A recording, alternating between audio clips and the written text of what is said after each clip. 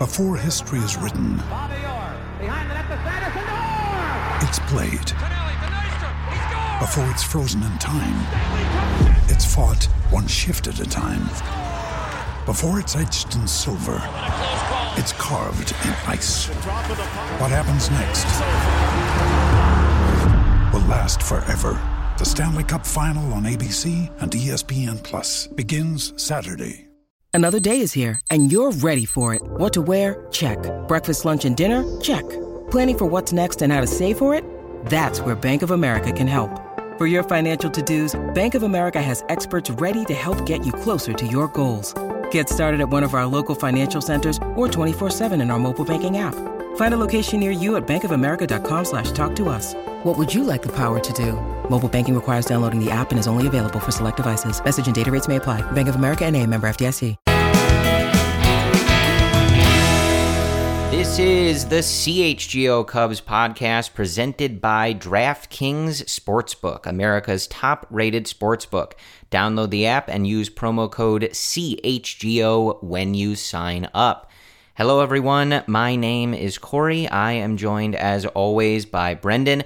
We are coming to you on Friday, October 21st, and the playoffs moving along. Brendan, we are inching ever closer to seeing just how intelligently the Cubs spend their offseason budget. And I think it will be pretty intelligent, Corey. We're hearing some rumors already despite the postseason, so I'm looking forward to getting this NL and ALCS wrapped up, World Series wrapped up, and getting right into it. I'm looking forward to getting this over with because I'm sick of seeing the former Cubs. They're all over these playoffs, Brendan. It's a little much. Of all the former Cubs, I think the one, like it's hard for me to see. Like, I love these guys, right? Yeah. But it just reminds me of, like, everything that once was. Of all the guys, I can, like, tolerate Yu Darvish the most, right? How do you mean tolerate? Well, I mean, like, it hurts me the least. Like, again, I want all these guys to do well and everything, but, like, you know, I wish they were Cubs. So I kind of want to see you get the most success. We had Schwarber and the other guys have success. So for me, I want to see you do well.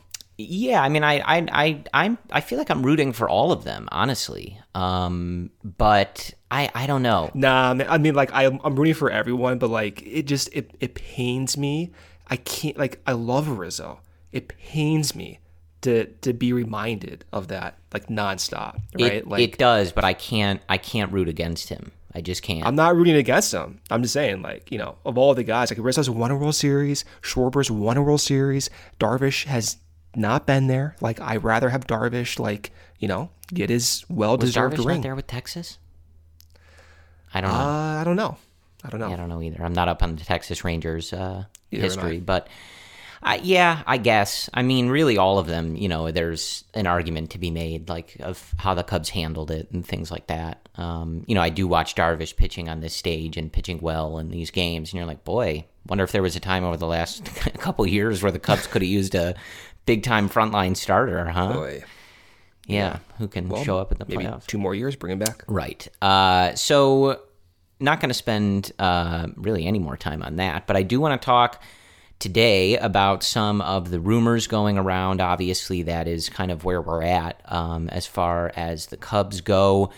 Want to take a look at a report out of Japan and get Brendan's thoughts on a potential addition to the starting rotation there. You and I didn't talk. I know Cody and Ryan and Luke talked about Jose Abreu and that rumor. You and I didn't really talk about that, so maybe we can offer up our opinion, even though that rumor, you know, it's a little older, but, you know, still out there.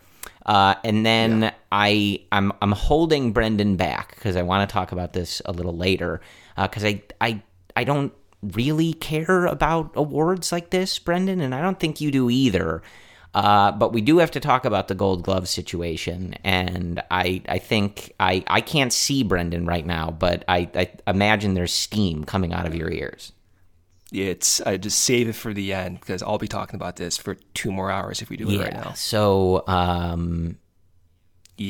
not good. Not good. Yeah. I mean, you know, a shame. Yeah, actually. so like actually an embarrassment. On Thursday, Rawlings, who does the Gold Gloves, puts out who the nominees are in each league for each fraudulent. Apparently so. Yeah. And they announce 3 per league per position. And at short in the National League, a certain someone was not amongst the... It's because Nico uses Wilson. Is right? That why? Like Rawlings, yeah. Like, by the way, like Rawlings gloves suck compared to like the Wilson A2000s. Just saying. That's why Nico was nominated. Okay. Well, I'm hoping that our bosses at CHGO were not working on a Rawlings sponsorship because Brendan just tanked that. But Wilson, hey, an A2000, we can promote that pretty easily, right? Yeah. So yeah, send me a yeah, we will talk about that decision a little bit. But one thing first before we jump into some of these rumors, just an interesting little note, I suppose. The Cubs earlier this week, I think on Wednesday, announced that they were lowering season ticket prices. I think on an average of like 5% or something like that. It's. Right. It's maybe this doesn't matter to a lot of you, depending on how many games you go to. We'll see how it affects single game tickets. They're not always, one for one. If the season tickets go down, then single game tickets go down. We'll see how they handle that. But I do think it's interesting, Brendan. It's quite a decision from a business perspective to have to pretty much publicly admit that you're going backwards on something like this, right? Like there's a lot of things that affect this and there's a lot of things that affect fan interest. You and I have talked endlessly about that. But it's just interesting to see the Cubs have to come out and be like, hey, yeah, these are, and 5.1% is not a lot given like what the cost of a season ticket package costs, but just interesting when you're kind of looking at the whole picture of where this organization's been going and the stuff they've said and this and that. It's just noteworthy. Yeah, I mean, you're a season ticket holder. I'm not myself. I'm not sure if they've had decreases in commitments and they're trying to stabilize their holder base. I'm not sure. Maybe it's a PR thing with the Cubs convention returning this year. They don't want to face the harsh criticisms of high prices and all that. So it's curious from my perspective. I imagine it's driven by the Cubs' desire to keep their season ticket holder base, which I think they've lost a lot of, and certainly of that waiting list. We've talked about this before, but I mean, I had friends who put their name on the list a year ago, maybe 2 years ago, and they were getting called relentlessly this offseason. And they're like, yeah, no. Right. And it's just interesting because, like, as a season ticket holder, I would, kind of like, okay, like, kind of wish you would have done this last year when you like were deliberately not making the team that good, right? Because I'm kind of hoping, and it makes all the sense in the world for the team to be good this year and for them to put those resources to that. But look, it was something that was pretty easy to see, right? Like I'm sure our guy Ryan Herrera can attest to this as he was sitting with a pretty perfect vantage point for this. Like late in the season, there were not a lot of people at those games, right? And I think at some point, from a business perspective, whether the team is good or not, like you have to recognize like, okay, our product doesn't appear to be as hot as it once was, right? So we have to take that seriously, even if it's a small number. Yeah, we'll see what they do this offseason. It could be a temporary thing. I'm not sure.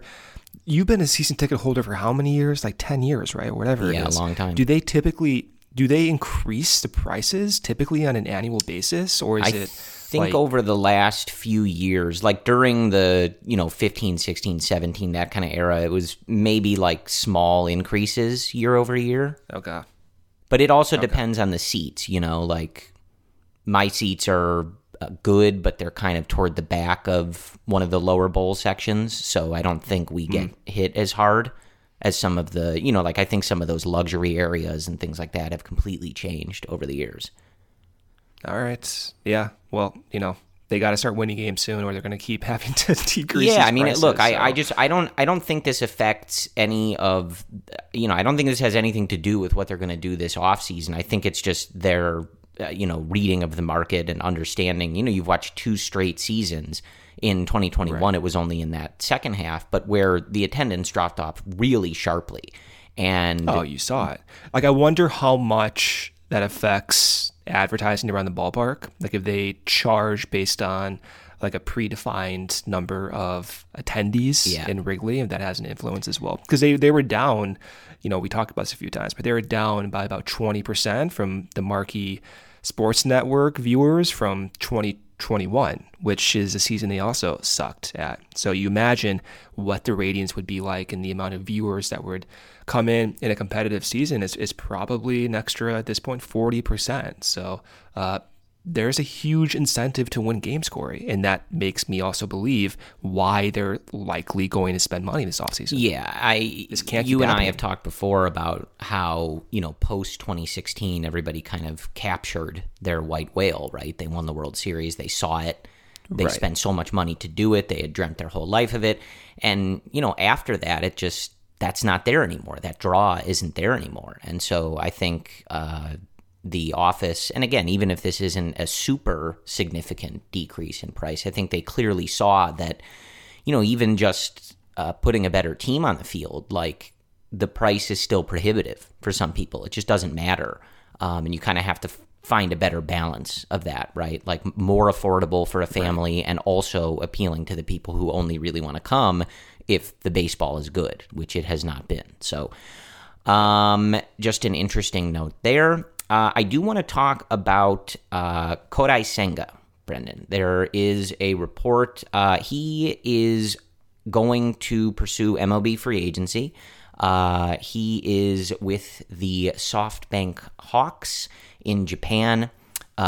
He is, I believe, 29 years old, and he has been really good, really successful in Japan for quite some time now. His last season, this year, 1.89 ERA in 148 innings, 159 strikeouts, 50 walks, allowed 7 home runs, mid-90s fastball. I'll let you get into all the repertoire stuff, and is going to be represented by the same agency that represents Yu Darvish and Seiya Suzuki.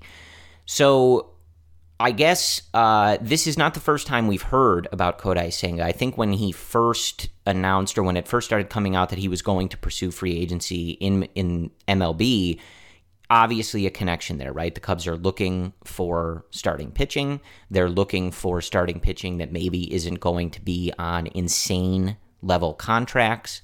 And they, clearly they just made a very significant addition in Seiya Suzuki out of Japan. So clearly a market that they are exploring, comfortable in, and as we just saw, successful in, right? They also pursued Shohei Ohtani very strongly and had one of the better presentations, I think, that was reported in that process. So it makes sense that they would be connected.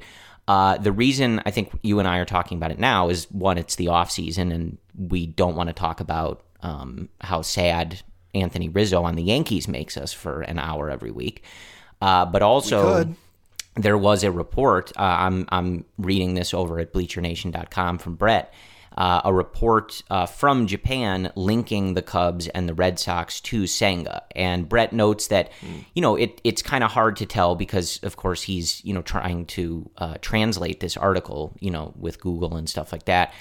It's always hard to tell in these early stages in a situation like this if there's smoke to that report or if it's just sort of a logical, hey, like, a lot of successful Japanese players have gone to the Cubs and Red Sox, and they're big markets, and it's been successful in the past.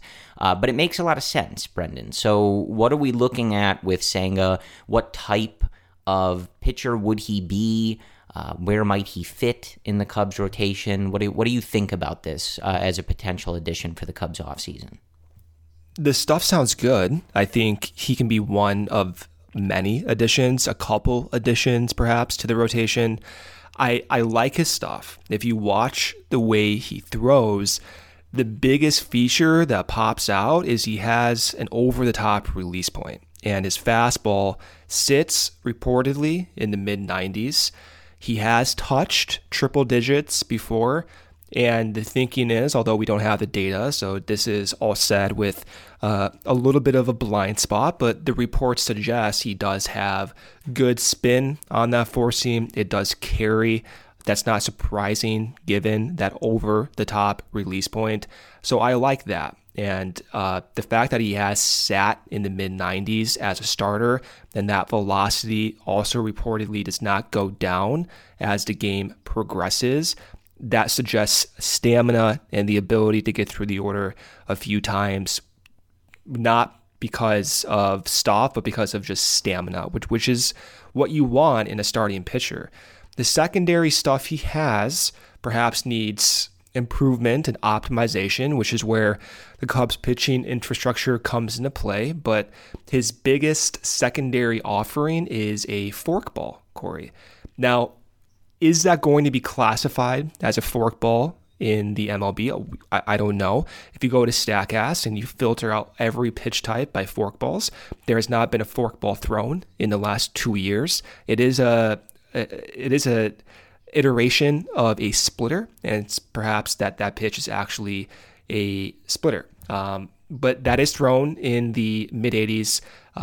It has been classified as a forkball, but I imagine it will be classified as a splitter. That's how he gets his whiffs. That's how his K per nine has been slightly above 9 in his last year in 148 innings. Then after the splitter, Corey, he has a cutter, he has a slider, he has a curveball. He throws his cutter as his third pitch. He throws his slider as his fourth pitch. He throws his curve, albeit somewhat rare, as his fifth pitch. And the cutters in the high 80s, the sliders in the mid 80s, the curve in the 70s. And again, just to emphasize, that splitter is in the mid 80s. So about a 10 mile per hour differential from his fastball, which is about average for a splitter. So all in all, it looks like he has a diverse repertoire.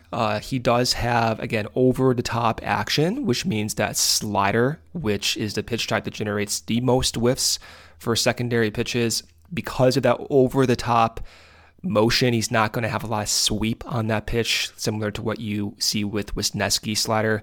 It does have some vertical movement to it, but in years past, with pitchers who do have those over-the-top release points, there are ways to add more sweep to it. One of the perfect examples is Kershaw, who went from more vertical slider breaker to having slightly more sweep to it. So it is possible that might be one way the Cubs can improve upon that. But the numbers are good. The command and the walk rate being around 3 batters per game, just being honest, I wish that was a little bit lower. But for the reported price of his services, some have suggested 5 years, 75, such as the MLB Trade Rumors crew. That's a really fair price in today's market that actually might be considered a quote-unquote steal. I actually like the idea of going after and getting pitchers, international pitchers, more than hitters, Corey, to be honest, because you have more data on these guys. So you're able to project these guys with more confidence than hitters. So if the Cubs have an idea that this type of stuff will translate, I am 100% into it. I don't think he's going to be that like top tier ace with his current stuff, but the fact that he does throw mid to upper 90s, sits in the mid 90s, does have a splitter. I'm curious about that. Does have a few breakers. Curious how that gets improved.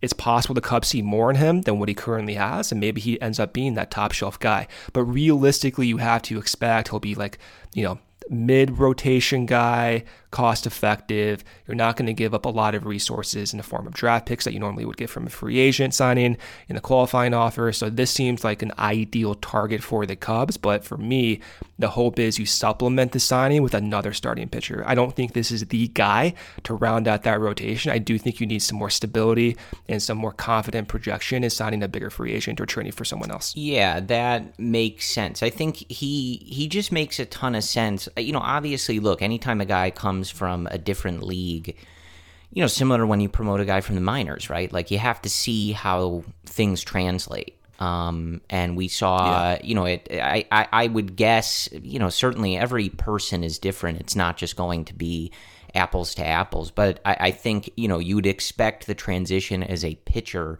to be easier than as a hitter. 'Cause at the end of the day, like stuff plays, right? Versus being a hitter and having to adjust to a completely new type of pitching or strategy or things like that. But I think, you look at the potential kind of deal. It's not crazy, right? And I think he just fits with what the Cubs are looking for. I think if we're going to look at everything through the lens of how they keep saying intelligent spending, right? Like, I think that's what this would be, even if the estimate is sort of close to what it ends up being. 5 years, 75, right? That is not a, franchise-breaking contract. It's not super long. He would finish that when he's around 34. And that's the type of thing that I think the Cubs are looking for. I would agree with you that if they're really trying to be successful next year and continue upgrading that rotation, I think you're still looking for, who's that real, true number one. And I think, we saw in that second half that Marcus Stroman can be that guy. But if you're going for, eliminating risks and potential for injuries or adjustments, things like that, you'd still probably need somebody else added to this rotation to feel like, okay, yes, like, let's ride. Yeah. This rotation is solid. You've checked all the boxes. You've, cut out margins for error. This rotation is great. And especially if you're signing someone like Senga, you'd want to have room for him to adjust, right? Just like with when Seiya came over and we watched him go through adjustments and succeed in those adjustments, you have to allow for that, with somebody coming to a completely different league and moving across the country. You have to account for all of that. It's not to say that you expect it to not work. Seiya worked splendidly. But to put all your eggs, I think, in that basket and just expect that transition, like, oh, he had a, sub 2 ERA last year. Great. We'll just chalk him up for that, right? Like, kind of have to see how that goes. But this makes a ton of sense. If he talks to Yu Darvish like Seiya did, hopefully Yu continues to say rather nice things about the Cubs. I would think that Seiya would say nice things about the Cubs if they go through, that same agency and have those conversations about how the process was and how he was treated and how wonderful the fans are at beautiful, historic Wrigley Field, right?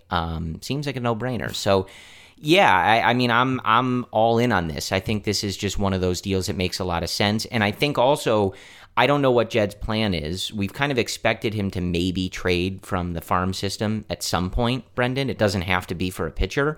But I think if you were able to get Senga on a deal like that, $575, you look at who else you have in your rotation, maybe you go out and get that other guy via trade, and it's not, Justin Verlander or Jacob deGrom, and it's somebody else that you go and acquire via trade. But even as I say that, though, like, that feels like a really good mix and fits with what the Cubs want to do, right? Let's say it was Justin Verlander or Jacob deGrom for a year or 2 years for a ton of money, a huge AAV deal that is super short. Upfront. Right?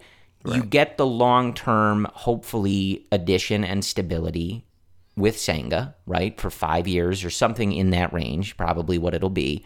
And I think you look at his stuff and how it plays, you're thinking minimum, right? This guy's a middle-of-the-rotation piece. He's solid, right, over time. Then you go and spend a ton of money just for a year or 2 years just to try to be competitive in this short window with one of those guys. That feels like a pretty solid way to address the rotation in this offseason. If calling this an obvious deal is justifiable, I'm not quite sure that it is. If it is 5 years, 75, I think that is a relatively team-friendly deal. But looking across the free agents right now, perhaps some of these guys don't even get a QO extended, and the Cubs rather go and spend less money on a major league starter that has pitched, that may not have the pedigree or the hype of Senga, but they can get him for a cheaper price with less of a time commitment. That might be okay too, Corey. I think ultimately, whether it's Senga or someone else in a lower tier, they have to improve the top shelf of this staff. They need someone that can be a staple in innings and both stuff. They need a Marcus Stroman equivalent, if not a greater version of Marcus Stroman, Corey. This is for the playoffs, for innings, for stuff, to reduce the randomness, to reduce the noise and projections. And if it's not in the form of adding stability to the rotation in Senga, and it's in the form of going with a less commitment in free agency, I probably would be okay with that too. I just really hope this front office prioritizes a top shelf starter in some way, and it appears as if the path forward to do that is through a trade. But as you said, maybe DeGrom makes sense. He's willing to accept something more upfront. The injury history does scare me a little bit, but if they can reduce some of that variability and have more depth, then maybe it all works out. This is all to say there's so many ways they can go about doing this, and the fact is they have stability at the back end of the rotation in their depth. Jed has a lot of flexibility. He's a lot of choices to make, and whether it's Senga or someone else, if they miss Senga, I don't think it's that end of the world type situation. I think there might be an argument where maybe Senga isn't a fit, Corey, for this team. But I think right now, the way it stands, it looks as if he is a fit for this team. Yeah, I think that's fair. And, again, we'll see as this offseason plays out if there are more, serious connections, whether the Cubs go and visit to meet with him, or he comes stateside to meet with teams, as we've seen players do in the past, and we kind of get a read of what that process is like, and there will be a little more tangible noise to this. At this point, I think it's maybe just logical connections and teams that are likely to have that interest and make sense as a destination, but something that I would put on your radar because it does make a lot of sense, and sure. I think at the very least, the Cubs are going to be doing their due diligence and checking in on what this process is like. I would be shocked if we found out that the Cubs' interest is not legit. I would almost guarantee that it is. Yeah, for sure. All right, quick break here from our sponsors. First is Shady Rays. Shady Rays are premium polarized shades featuring world-class optical clarity, substantial durability, and styles cater to everyone and every lifestyle. The best part about Shady Rays, they have the most insane protection program in all of eyewear, lost and broken replacements. If you lose or break your shades on day one, they told us that they will send you a brand new pair, no questions asked, dropped in the lake, off a cliff, anything, they will replace them. Even with that strong of a protection program, they still manage to make very high quality shades that I can tell you holding in my hand seems just as good as any expensive pair that I have ever worn. I have the sandstone polarized shades, kind of this light cream shade. I like it. It's a cool color. And Shady Rays also provides 10 meals to fight hunger in America with every order placed, and have donated over 20 million meals to date. Exclusively for our listeners, Shady Rays is running their deepest deal of the season. Use code CHGO for 50% off 2 or more pairs at shadyrays.com. Buy one, get one free. You can also get 2 pairs for as low as $54. Redeem this only at shadyrays.com, where you can find all their newest and best shades. Second break here from our sponsor, Game Time. I love Game Time. You can get tickets to sporting events, concerts, shows the same day. You're getting the best price when you go through Game Time. Game Time is the hottest new ticketing site that makes it easier than ever to score deals, the best deals on those events. If you've ever dreamed of sitting in a seat you never thought you could, like the 50-yard line, courtside, behind home plate, perhaps for playoffs that you want to go to, floor seats. Bulls are playing well. They won their opener. You want to go see the Bulls on the floor. It's possible with the Game Time app. The biggest last-minute drops can be found on the seats that you thought you could never buy. This is created by the fans, for the fans, and it guarantees the lowest price. If you love CHGO, then you will love Game Time. The best way to support us is buying tickets through Game Time. In the description of this link, join over 15 million people who have downloaded the Game Time app today and score the best seats to all your favorite events. All right, Brendan. So I do just want to briefly, before we get to some of this Gold Glove stuff, I do just want to briefly get your opinion. I think we maybe loosely talked about Jose Abreu, but rumors coming out about that. I think Bruce Levine said they're heavily interested. We'll see about that, right? Yeah. But I was a little surprised, I have to say, at some of the discourse when this rumor was going around. And I talked with our guy Cody Del Mendo about this when I was in studio the other day, just about how like weird I thought some of the reaction was. Because like to me, that makes a ton of sense. And it almost like they're not the same player, right? But it's sort of similar to the argument we just kind of talked about if you're looking at someone like DeGrom or Verlander, right? Like Abreu's not in that caliber. Abreu's great, but he's not in that caliber.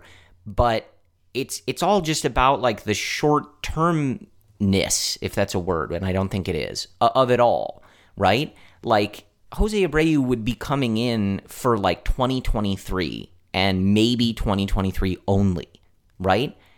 So like I wasn't sure what wouldn't make sense about that, right? Like of course it makes sense. Like the only reason you would sign him is to try and be more competitive and win the division for like a year. You're not signing him to a 6-year contract. You're not going to be paying him when he's 40 years old. Like that's not what this discussion is. No. Well, it seems to fit because of Jed's intention to not wanting to commit money long term. Right. And his overall profile too, I like his overall way of hitting. He's substantially increased his contact rate over the last year from 74% to almost 80%, Corey. That's well above league average. And the power sacrifice is not perhaps what it appears to be. Like his isolated power was 141 last year. That is lower than the 220 version in 2021. He did only hit 15 homers, but he played in 157 games. He played in 152 games the year before. And then in the 2019, before the COVID season, 159 games. He's stable, and he's getting close to 700 plate appearances every single season. He does not have drastic platoon splits. He does have mild power, and even last season, despite those 15 homers, his expected home run rate was +3. Like he actually deserved 3 more home runs, and the way he went about getting his base hits, his BABIP was 350, his weighted on base average was only 361, his expected WOBA is 373. So that BABIP, some have suggested, his BABIP's too high, he's an older guy. If that were the case of like, should I be worried about that? Then your expected weighted on base average should also reflect that. Like his value, the way he went about producing runs last year was not fluky. Like the improvement in contact rate was not fluky. He actually hit balls harder last year. He made more contact on fastballs up in the zone. He hit those fastballs up in the zone harder. One of the issues perhaps was that his launch angle on those pitches was just a little bit lower than what he's showed in years past, but that is suggestive of an intentional change. And he had 4 wins above replacement last year, Corey. Short-term contract, veteran leader. We've seen what he's been able to do consistently on a year-to-year basis. No severe injury history. I mean, like, this seems to be what you would want, and you get a path forward for a more flexible roster if you do want Mervis to get some at-bats or Wisdom to get at-bats. I think it's like the ideal situation. Yeah, it just makes a ton of sense. You and I have, and I think I talked about this with Cody too, like we floated like, if a certain someone in New York wants to opt out of their contract and come home, I'm interested in that. Yeah. Well, he may have a QO attached to him though. Right. But like this just makes a ton of sense. Like Mervis has been killing it. He's been killing it in the Arizona Fall League. Obviously, we talked a ton about his minor league season in 2022, but he hasn't played in Major League Baseball yet, right? He doesn't even have that long of a professional career as it is, just given how everything shook out with the draft and his college career and everything, right? Like, so you want some kind of assurance there, even if you really, as an organization, you really believe in Mervis and want to give him a full-fledged opportunity. Like, I feel like a guy that put up a 137 WRC plus last year is a really solid, like, option for that. And if you are... Is a pillow, it's a safety net. Right, and if you are going to let Wilson leave, or if Wilson, declines the QO and leaves and you don't pursue that, you want to replace that offense somewhere. And Abreu could play first base. He's not, like the defense there at this point in his career is what it is, but he's going to hit, right? and he can DH. If Mervis comes up and you start him and he's great, cool. Like, great. That's the ideal outcome. And then Abreu is your DH and a veteran presence to help Mervis get acclimated to first base and hitting and all that other stuff, right? That sounds perfect to me. But it was just, I feel like this makes a ton of sense. Whether the Cubs pursue it, whether that report from Bruce Levine is legit, we'll see as the offseason goes on. But, like, he's going to be 36 when next year's season starts. Like, they're not going to sign him to a long-term deal. That was the argument against. But if you're trying to spend intelligently and you are not of the belief, which the organization does not seem to be of this belief, that the time to push all the chips in is this moment, right? You look at where some of these prospects are, when they're, how far away they are. It's not this moment, but they can win this division. They can put together a roster that can compete in the short term, spend intelligently, and not mortgage those future years when you do believe you're going to be a bit more loaded in terms of your pipeline and your resources within the system of the organization. So you need stopgaps, right? Like, it doesn't have to be a long-term thing, but when they say intelligent spending, what that means is, how do we make this team better without totally screwing over, let's say, the 2026 or 25 Chicago Cubs, right? Jose Abreu would have nothing to do with that. Nothing to do with those future teams. That money is not going to be a problem when you need to add a free agent supplement to PCA or something like that, right? They're going to have nothing to do with each other. It's just a way to try and be better than you were in 2022 for a year, maybe 2 years. And on some of these deals, I bet it wouldn't even be that. I bet it would be 1 year or Jed's not going to do it. So I think stuff like this makes all the sense in the world. It does. His contract with the White Sox before it ended this year was 3 years, $50 million, and annual average value of about $17 million. I doubt that his AAV will go north of like $20 million. I expect it's probably within that $18 million range, whether it's over 2 years, 1 year with some type of incentive-laden deal and an option.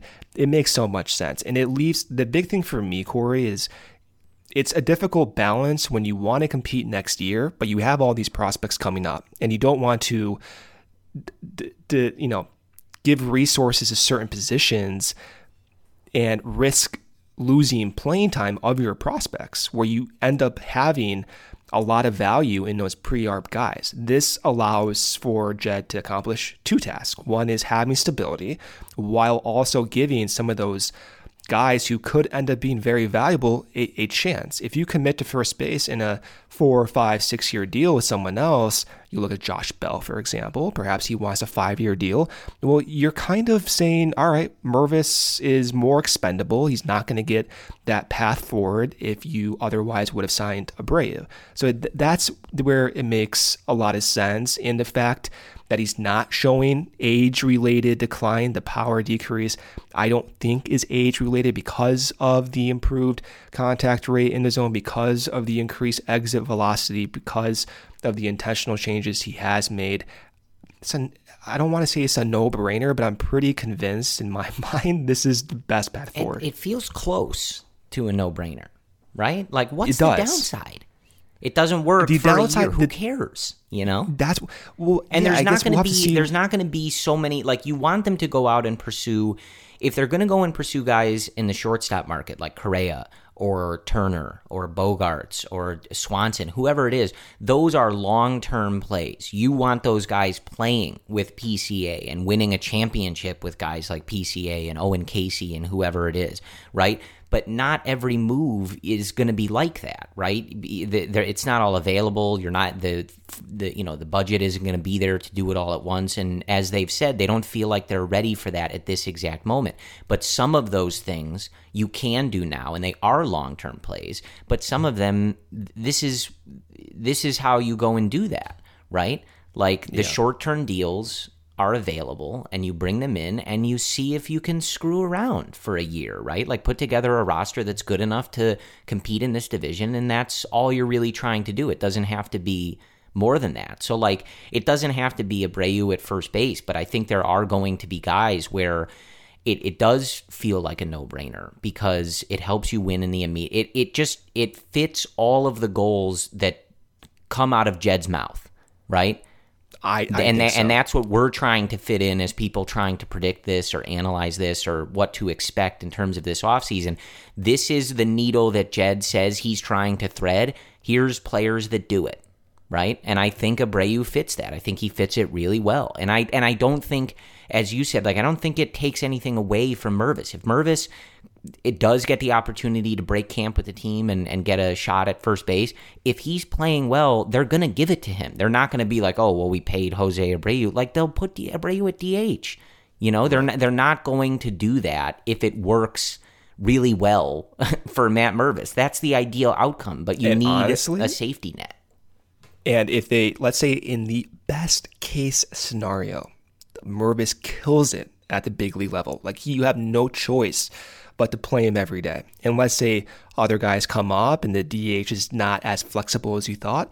You don't have to play Abreu every day. Like you're getting the value long-term and in the immediate season with Mervis if that were to happen. Like that would, like Jed, if he were to go sign a first baseman like Josh Bell, if Mervis starts killing it and now you have this positional inflexibility with a first baseman you just spent, 80, 100 million on, I imagine Jed does not want to risk that. So you do get so much more financial flexibility, positional flexibility as well. And the cool aspect about Abreu's profile, he's never had one season under 550 plate appearances. Not one season. He is durable. That first baseman in New York, I don't want to say his name, I'll get sad, but he has experienced back problems over his career, right? So not to, go down on that path, but with Abreu, you know that there's a strong likelihood he's not going to experience potential elongated durations of injuries because he hasn't had that in years past. It makes a lot of sense from your Corey. Quick break here from our sponsor, Game Time. As I said, Game Time is my favorite ticketing site. I actually just used Game Time to get concert tickets, Corey.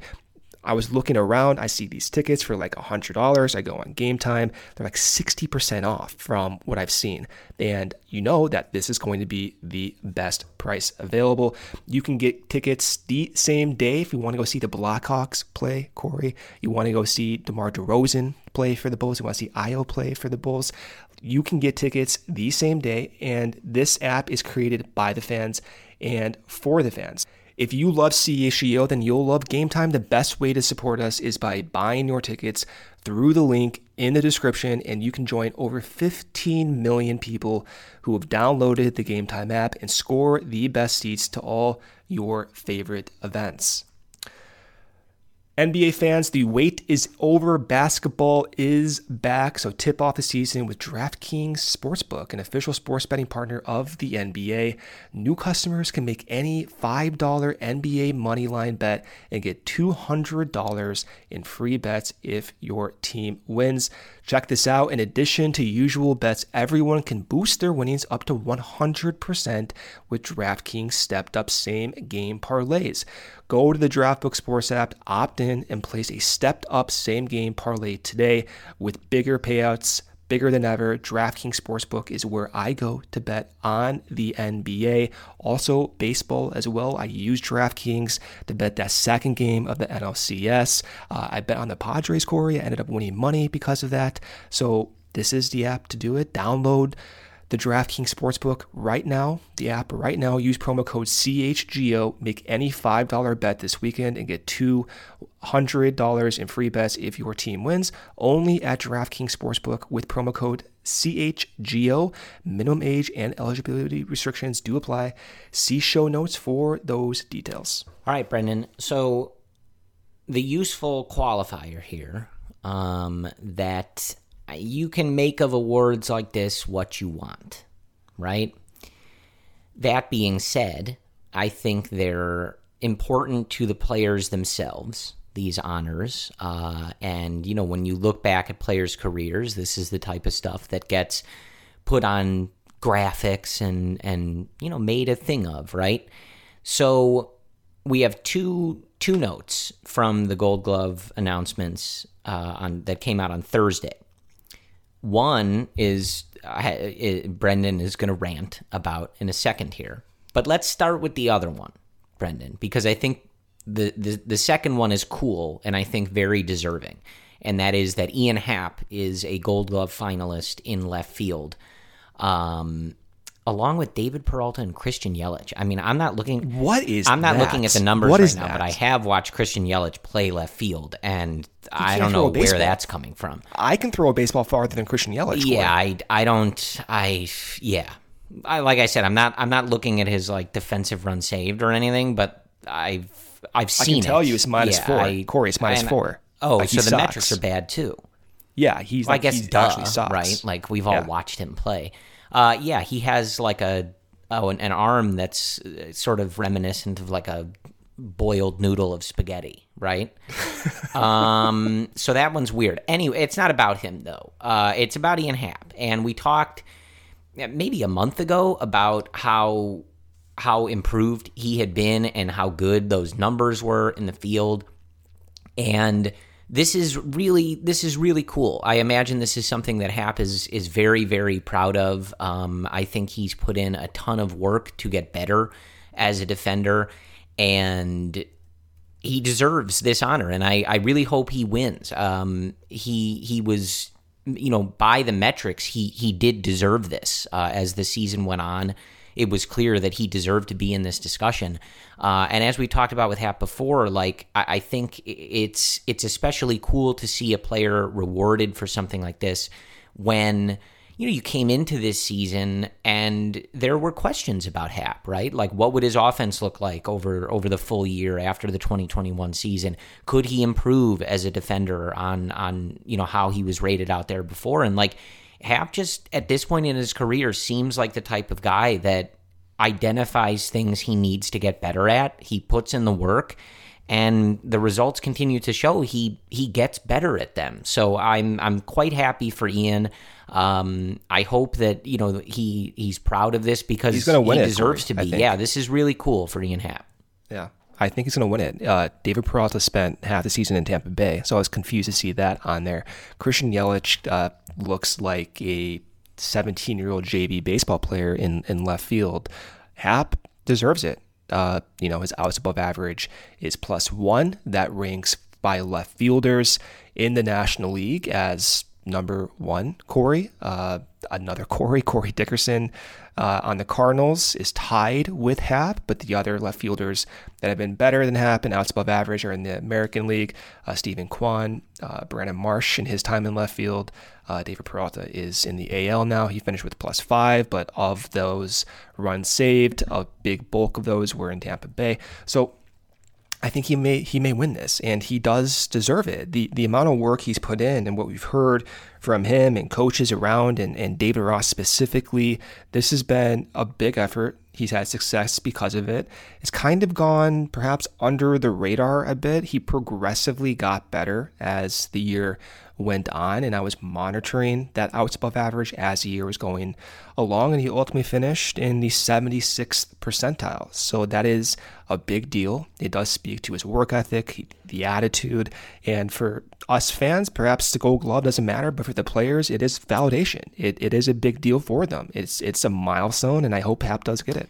Yeah, absolutely. And, it's also like, obviously you look at some of these metrics and, how this is all put together. But I think just from a fan perspective, like you saw those metrics rating Ian really positively, but you also just routinely saw him making plays that, however you're rating him, it's like, that's a really nice play. He got really comfortable. And obviously plays better than the last, few seasons. Like you can definitely tell he made improvements just by watching him. He got really comfortable making like those sliding plays toward the right field or the left field wall, down the line where at Wrigley it kind of converges with the wall. And he got really comfortable making plays ranging toward there, sliding and making really difficult plays. We also saw him like going into the ivy, making jumping catches, things like that a lot. It was really visible to see the improvement that he made. And yeah, I hope he wins this one because he deserves it. The second one... Is there a reason why you waited to the 50-minute mark to bring this up, Corey? Because we know where this is going with shortstop. Yeah. Okay. It's Are you protecting me or something? Is that what's going on here? Yeah, kind of. Thank you, I guess. Nico Hoerner, not Complete bullshit, Corey. a Gold Glove finalist. Ha-Seong Kim of the Padres, Miguel Rojas of the Marlins, and Dansby Swanson of the Braves. No Nico Hoerner. Yeah, that's bullshit. Nico Hoerner, second in defensive runs saved, second in outs above average. It's interesting because I'm very happy for Ian Happ, but at the same time, like, Nico being left off it is one where your reaction is like, oh, well, who cares about these awards, right?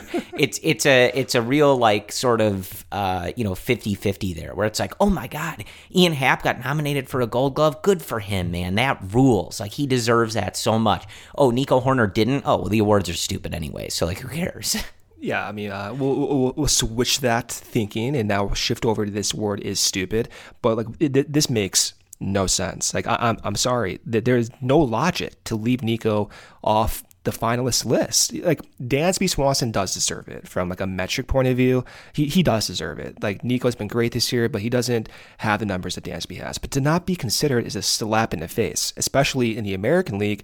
Like Xander Bogaerts, I said last podcast, like, of all the shortstop candidates, Xander may make the most sense because of the offensive profile and perhaps the ability for him to go to third base or second base. But Xander Bogaerts this year, Corey, rated from shortstop, now it's above average, -1. -1, Corey, from shortstop, -1. And he's a finalist. Nico, his overall outs above average was 13. Of the 13, 6 were from the shortstop position. That's still almost in the 90th percentile. A lot of his defensive runs saved, granted, were from the second base hole, but not many shortstops were able to do that in those shifts. And he was able to move around the diamond and adapt to different angles as well. And despite him moving in that shift, still one of the better defenders from shortstop, starting his position at shortstop. In fact, 7 runs better, 7 better than Xander Bogaerts. That makes no sense for me. And from Nico's perspective, I would be pissed. This stuff does matter for these players, Corey. We talked about how it matters for Happ and that validation. Nico's gone through so many adjustments. He was considered like an afterthought for shortstop for so many years. He got his chance. People were critical of his arm strength. People were critical of his range, and he went out there and he proved everyone wrong. And now you're going to be left off the list, the nominee list, when in the American League, you have Xander Bogaerts, who was -1, Corey, and that is a slap in the face. I don't know who's deciding this, but that's complete and utter bullshit, man. Like, that really aggravates me. Yeah, I think part of the process is with like players and managers and stuff. So it's like a combination of how they reach these things. Well, the process sucks. So whatever it is. Look, hey, I get it. I knew you were not going to be happy about this. I'm going to give Nico. It is. Yeah. It again. It's like you make the exact opposite argument. Not argument, but sentiment for what we said about Happ for Hoerner, right? Like, as you said, like, Nico also would probably be really proud of this, and it's a validation of all the hard work and stuff like that, and he doesn't get that. So that is a bummer, especially when you're looking at the eye test, the metrics, the advanced metrics, whatever you want to look at. It's like, yeah, no, this should be Nico Hoerner. Maybe he doesn't win it, right? You can maybe get into that argument. No, it's just a recognition. Like, Dansby the recognition, yes. Like, this, make no mistake about it. Like, Dansby deserves this. The numbers were off the charts. It's just the recognition of being included in the conversation. That's important. Yeah, as opposed to being completely left off. Left off. So, yeah, that's a bummer. I think the thing, though, the takeaway for me on this, though, is that, like, we know Nico deserved it. It's a bummer that he doesn't get this recognition. It's stupid. It is what it is. The cooler thing, though, I do think is Happ, because Happ has just been a guy who has gone through so many, like, well, what is he, right? Where does he fit in the Cubs' plans? Like, what should they do with him? Should they extend him? There was a conversation, I think, as 2021 was unfolding and he was struggling to begin that season. Like, I remember people writing articles about, were they going to non-tender him?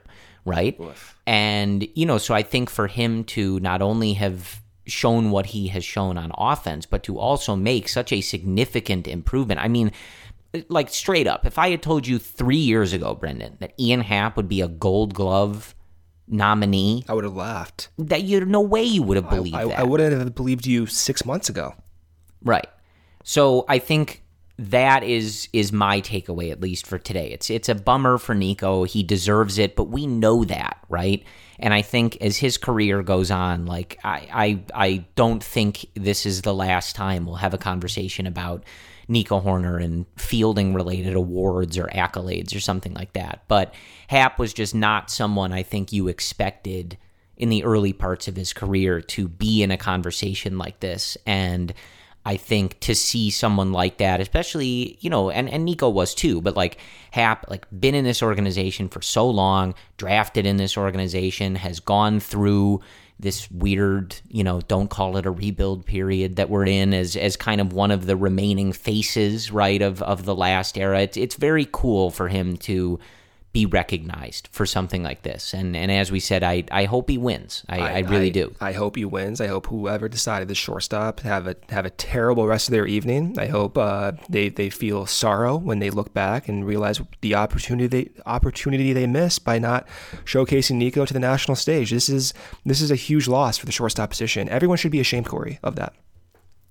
Yeah, I do think like anytime you have, and they're different positions, but like you're nominating Christian Yelich for a defensive award, but not Nico Hoerner. It's laughable. Like, all right, okay, yeah.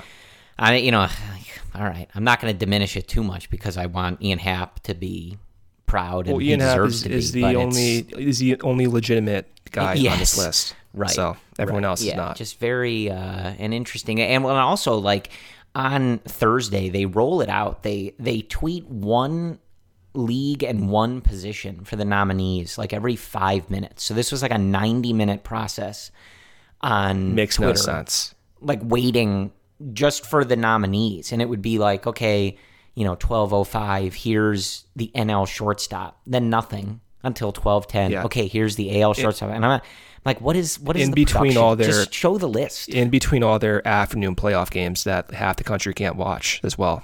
Great way to market the sport over here. Right. Yes. Notoriously great about all of that. All right. So last thing, Brendan, you're going to yell at me for this, but I did get a message from our guys, Ryan and Luke, and they do want me to ask this. I'm going to ask this in as appropriate of a way as I can because it's the end of the podcast, so I can get away with it. There's nothing you can do about it now. You keep doing this to me. Like every one of these like sensitive topics, you're saving it. I'm trying to be a good teammate. Our guys, Ryan, Luke, and Cody were on Thursday. They have been for the last couple weeks going through their report cards for guys. And on Thursday, they did Kyle Hendricks, and they also did fan favorite Jonathan VR. That's not what you're going to yell at me about. It gets worse. I'm not going to say the other name, but you're going to know what it is. So Luke asked to ask you, if Nico's career was on the line and for a day you had to play Jonathan VR or another second baseman who I'm not going to mention because you know who it is and I'm not going to say it, and you had to play one, you had to put one in the lineup, which one are you picking? What kind of question is this? Well, I'm going to have to talk to Luke after this podcast, Corey. This is an absurd question. Like I think they're getting the reaction out of you. This is like. I am so mad right now, Corey. I'm legitimately taking my phone up and texting Luke right now. This is ridiculous. If there was a set for you to storm off of, I may quit. This may be my last podcast. Well, ever. I think it came up because I think all three of them gave Jonathan VR just straight Fs. I think I saw some F minuses, which I wasn't even sure was a thing. I don't even want my name associated with voluntarily choosing for one of these guys. Like this is going to be taken out of context. Like I can't verbalize it. I can't, but I have to. I guess. Didn't say the other guy's name. I told you we weren't going to do that. I'm not going to do that. Well, I don't want to either. All right. But, well, I'm not going to say any of their names. I think, and part of the discussion came up because as we were rating some of these guys, especially when we talked about Madrigal the other day. You're like trying to figure out like where to grade some of these guys. And with Madrigal, like obviously I was not I don't think any of us were particularly pleased with his season. But I was like, well, can I really give him an F? Because, like, VR is an F. Simmons is an F. Like, that's an F. I'm not sure, like, Madrigal falls in that category. No. And, you know, they have to give everybody a grade, so they have to do Jonathan VR, I'll pick that particular player that you just named over the other one that also you didn't name. I'll pick that particular player. How about that? Okay. Is that okay? Great. Sure. Okay. Yeah. I gave you my answer. They wanted me to, you know, they wanted me to it's absurd. Like, I am going to message them right after this. Like, that's not healthy for anyone. Yeah. Well, hey, there you go. I would assume that'll be the last time we ever talk about Jonathan VR. I mean, it better be, but like, it's a long off season. I'm a little upset right now, so it better be. Yeah, well, that's what happens when the Cubs get... Look, this is another reason for the Cubs to spend in this offseason, because when they don't play in October, podcasters all across the world, but especially here at CHGO, that we have to find something to talk about, and this is where this has led us, right? Instead of talking about the Cubs being in a playoff game, we're giving Fs to Jonathan VR. So, you know, as long as Jed Hoyer can sleep at night, you know, that's really what this comes down to. I would think don't ever say any of those names on this to. podcast ever again. Yeah. That's it. We're done. Yeah, we should. Next time I go into the CHGO studio, maybe we'll make a little, you know, cute little poster board that has like the forbidden names on it, you know. It better be. Do not say list. I mean, we're giving this more attention than I even want to right now. So. Yeah, we're an hour in. It's fine. Yeah. But I think that is all that we have for you. We've only got a couple weeks left here of this postseason. You're going to finish up these championship series and then get to the World Series. And, you know, then hopefully we hit the ground running here. So I think, for Cody, Luke, and Ryan, you know, they'll continue to give out those grades and be with you every day, Monday through Thursday. They are doing the 120 shows, obviously a significant number in the Chicago Cubs world. And then Brendan and I will continue to be here on Fridays. And, you know, I think sort of just depends what goes on with the Cubs. You know, I think for this week we had a few, you know, interesting rumors. We'll see how substantial they are or how much, truth there is to some of them as this process comes out. And, you know, of course, we do get into award season and things like that. And, you know, so definitely some stuff to discuss. But I say all that just to reiterate that I think as time ticks away here, some of this stuff should really heat up. So I was glad that we got to get a little bit of a scouting report on someone like Senga from Brendan, and we'll continue to talk about some of the guys that come up, just because when this process does start, I think we're all hoping the Cubs are hitting it hot and hitting it fast, right? Like, so it's good to just have kind of an idea on all of this and where these guys fit and how we all feel of it, maybe in advance. But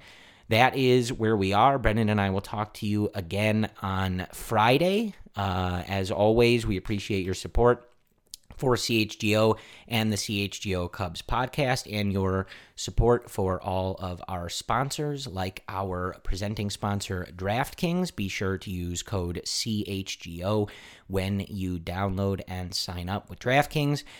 We'll talk to you again next week. Thank you for listening, and as always, go Cubs.